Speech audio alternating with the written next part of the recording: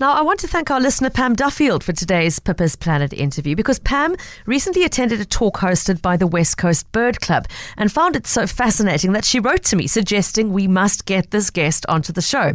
The subject was the threat to birds posed by a mouse infestation on Marion Island and the ongoing efforts to eliminate that threat. Now, it is a subject we've spoken about before on the station and indeed on this show, but it's been a while since we tackled it, so I'm delighted to pick up on it again as we welcome Dr. Sue Tonin to the show. She is the Assistant Project Manager for the Mouse-Free Marion Project. Sue, wonderful to have you with us this afternoon. Thank you so much for your time and welcome. Thank you very much, Pippa, and thanks to all your listeners. Thank you. It's great to be here. I just want to start by saying that if anybody is struggling to picture where exactly Marion Island is, you're not alone. Rest assured in that. It is a South African territory. It's located in the southern Atlantic Ocean, something like 2,000 kilometers roughly southeast of Cape Town. Sue, would I be right in saying that the only humans who live there are those who are working at the research station?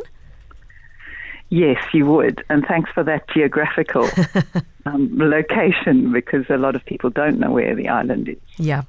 So, an uninhabited, almost exclusively uninhabited by humans anyway, apart from the big meteorological and biological research centre, which is run by the South African National Antarctic Programme. What is significant, though, is the non-human populations of wildlife and particularly of birds. Sue, prior to the problems with the mice that we're going to be talking about, can you give us a sense of the richness and the diversity of the animal life on Marion Island? Yes, Pippa. So you've described where the island is. It's in the vast Southern Ocean, which basically encircles Antarctica, and most of the Southern Hemisphere is ocean. And that vast ocean is extremely productive and rich. It's full of krill, whales eating the krill, seabirds following the whales, seabirds eating fish and krill and squid, seals doing the same, and all of that productivity is. There are only a few tiny islands in that vast productive ocean on which the seals in particular and the seabirds can breed. Yeah. If you look at that at a map. And so all of the breeding seabirds and seals that that breed on Marion forage in that vast area. And so the numbers of seabirds and seals that come to these isolated islands is absolutely staggering. Mm-hmm. And the other fascinating thing about the islands is that the smaller creatures and the plants that reach them through the wind and on the feathers of seabirds, once they get there, they've got nowhere else to go because they're so isolated, and it's such a chance that got them there. So there's a very high level of endemism. Yes. On the islands. You get a lot of endemic species of insects and plants. Right. So, Okay, so what I'm hearing is any disruption to that ecosystem is going to be potentially catastrophic, because as you say, these are in many cases plants that are only found in this part of the world. The disruption that the mice pose, not a new problem, Sue, but one which has become catastrophically difficult in recent years, but I gather dates back over a century, when the first mouse must have caught a lift on board a whaling or sealing vessel at some point and found its way to Marion Island. Can you tell us the nature of the problem? What has become of that mouse arriving on Marion Island? You're absolutely right. It was with sealers, and we think it was actually slightly more than 200 years ago. Okay. What's made the islands more favorable for the invasive mice is the warming and drying that they're experiencing because of climate change. Right. What makes it more catastrophic is the fact that the birds in particular, but also the insects and the plants, they have no defenses against mice because they didn't evolve in the presence of terrestrial predators. Mm-hmm.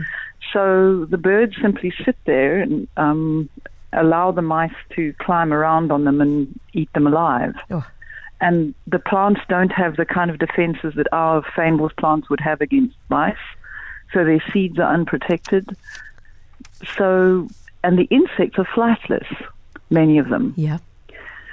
So everything on the island, because of its long isolation and its very special nature, is extremely vulnerable to these tiny voracious, adaptable predators, which are being favored by climate change.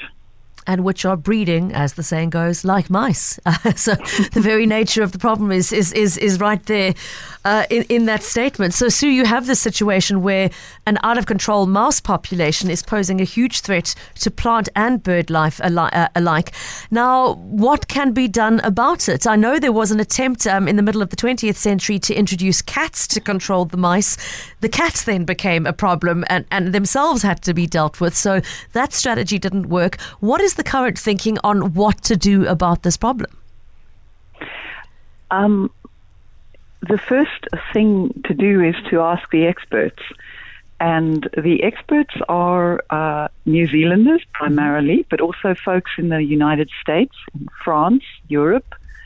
The New Zealanders in particular are dealing with this problem because their entire country is an island, populated by incredibly special birds, many of which are flightless, all of which are vulnerable to introduced rats and mice.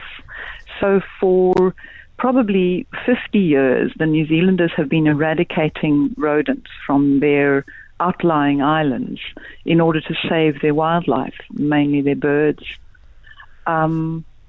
And some large insects. And so what we did is we consulted them when the problem first rose up on our radar screens.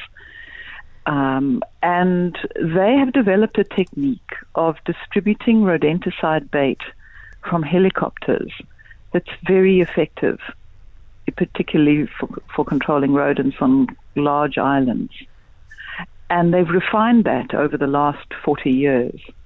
And they've had incredible success, and these techniques have been adopted by other countries all around the world, in the Pacific, the tropical Pacific, on islands like the Aleutians of Alaska, joining Alaska and Russia, islands all over the world.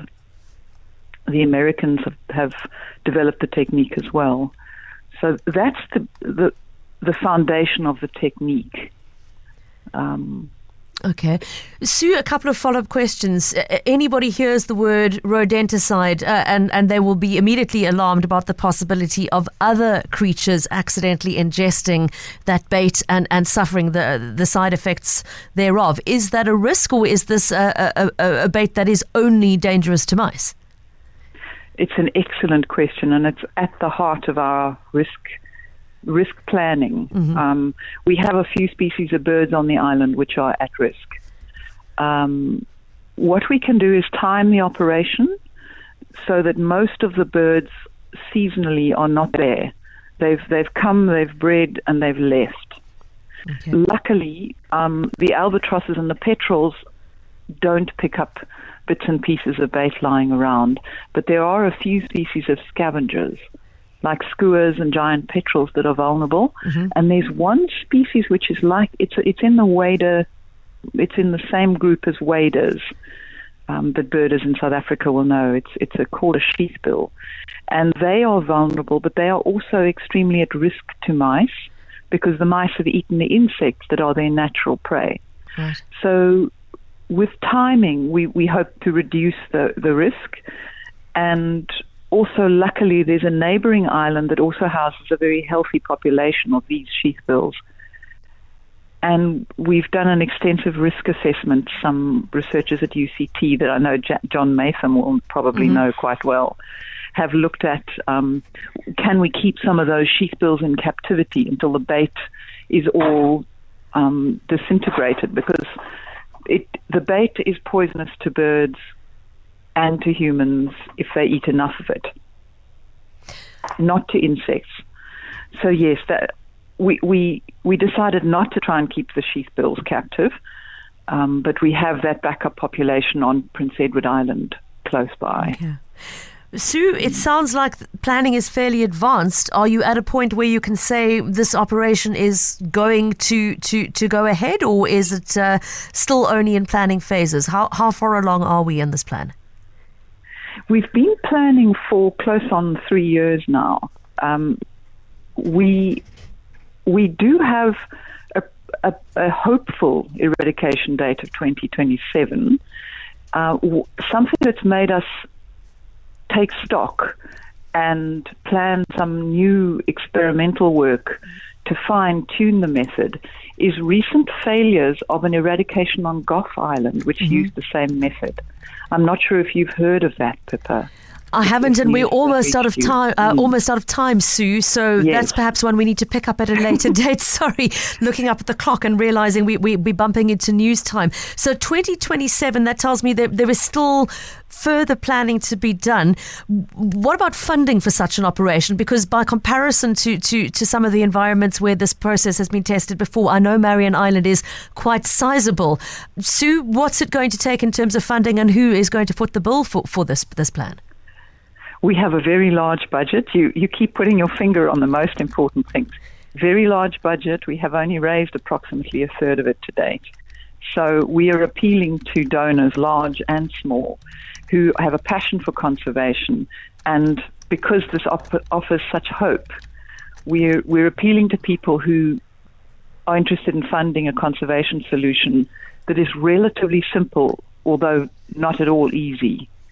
And offers great hope. So we're doing a wide mixture of fundraising strategies, and our government partner, the Department of Forestry, Fisheries and the Environment, is also helping us enormously. They're letting us use their ship, the SA Gullis, to. They're giving us enormous logistical support and financial. Dr. Sue Tonin, thank you so much. Absolutely fascinating to hear that insight into what is being planned for Marion Island's mouse problem. We really appreciate your time this afternoon. And if anybody would like to read up more about the Mouse-Free Marion project, there's an excellent explanatory video and further information on their website, mousefreemarion.org. Our thanks to Dr. Sue Tonin, who is the Assistant Project Manager for Mouse-Free Marion.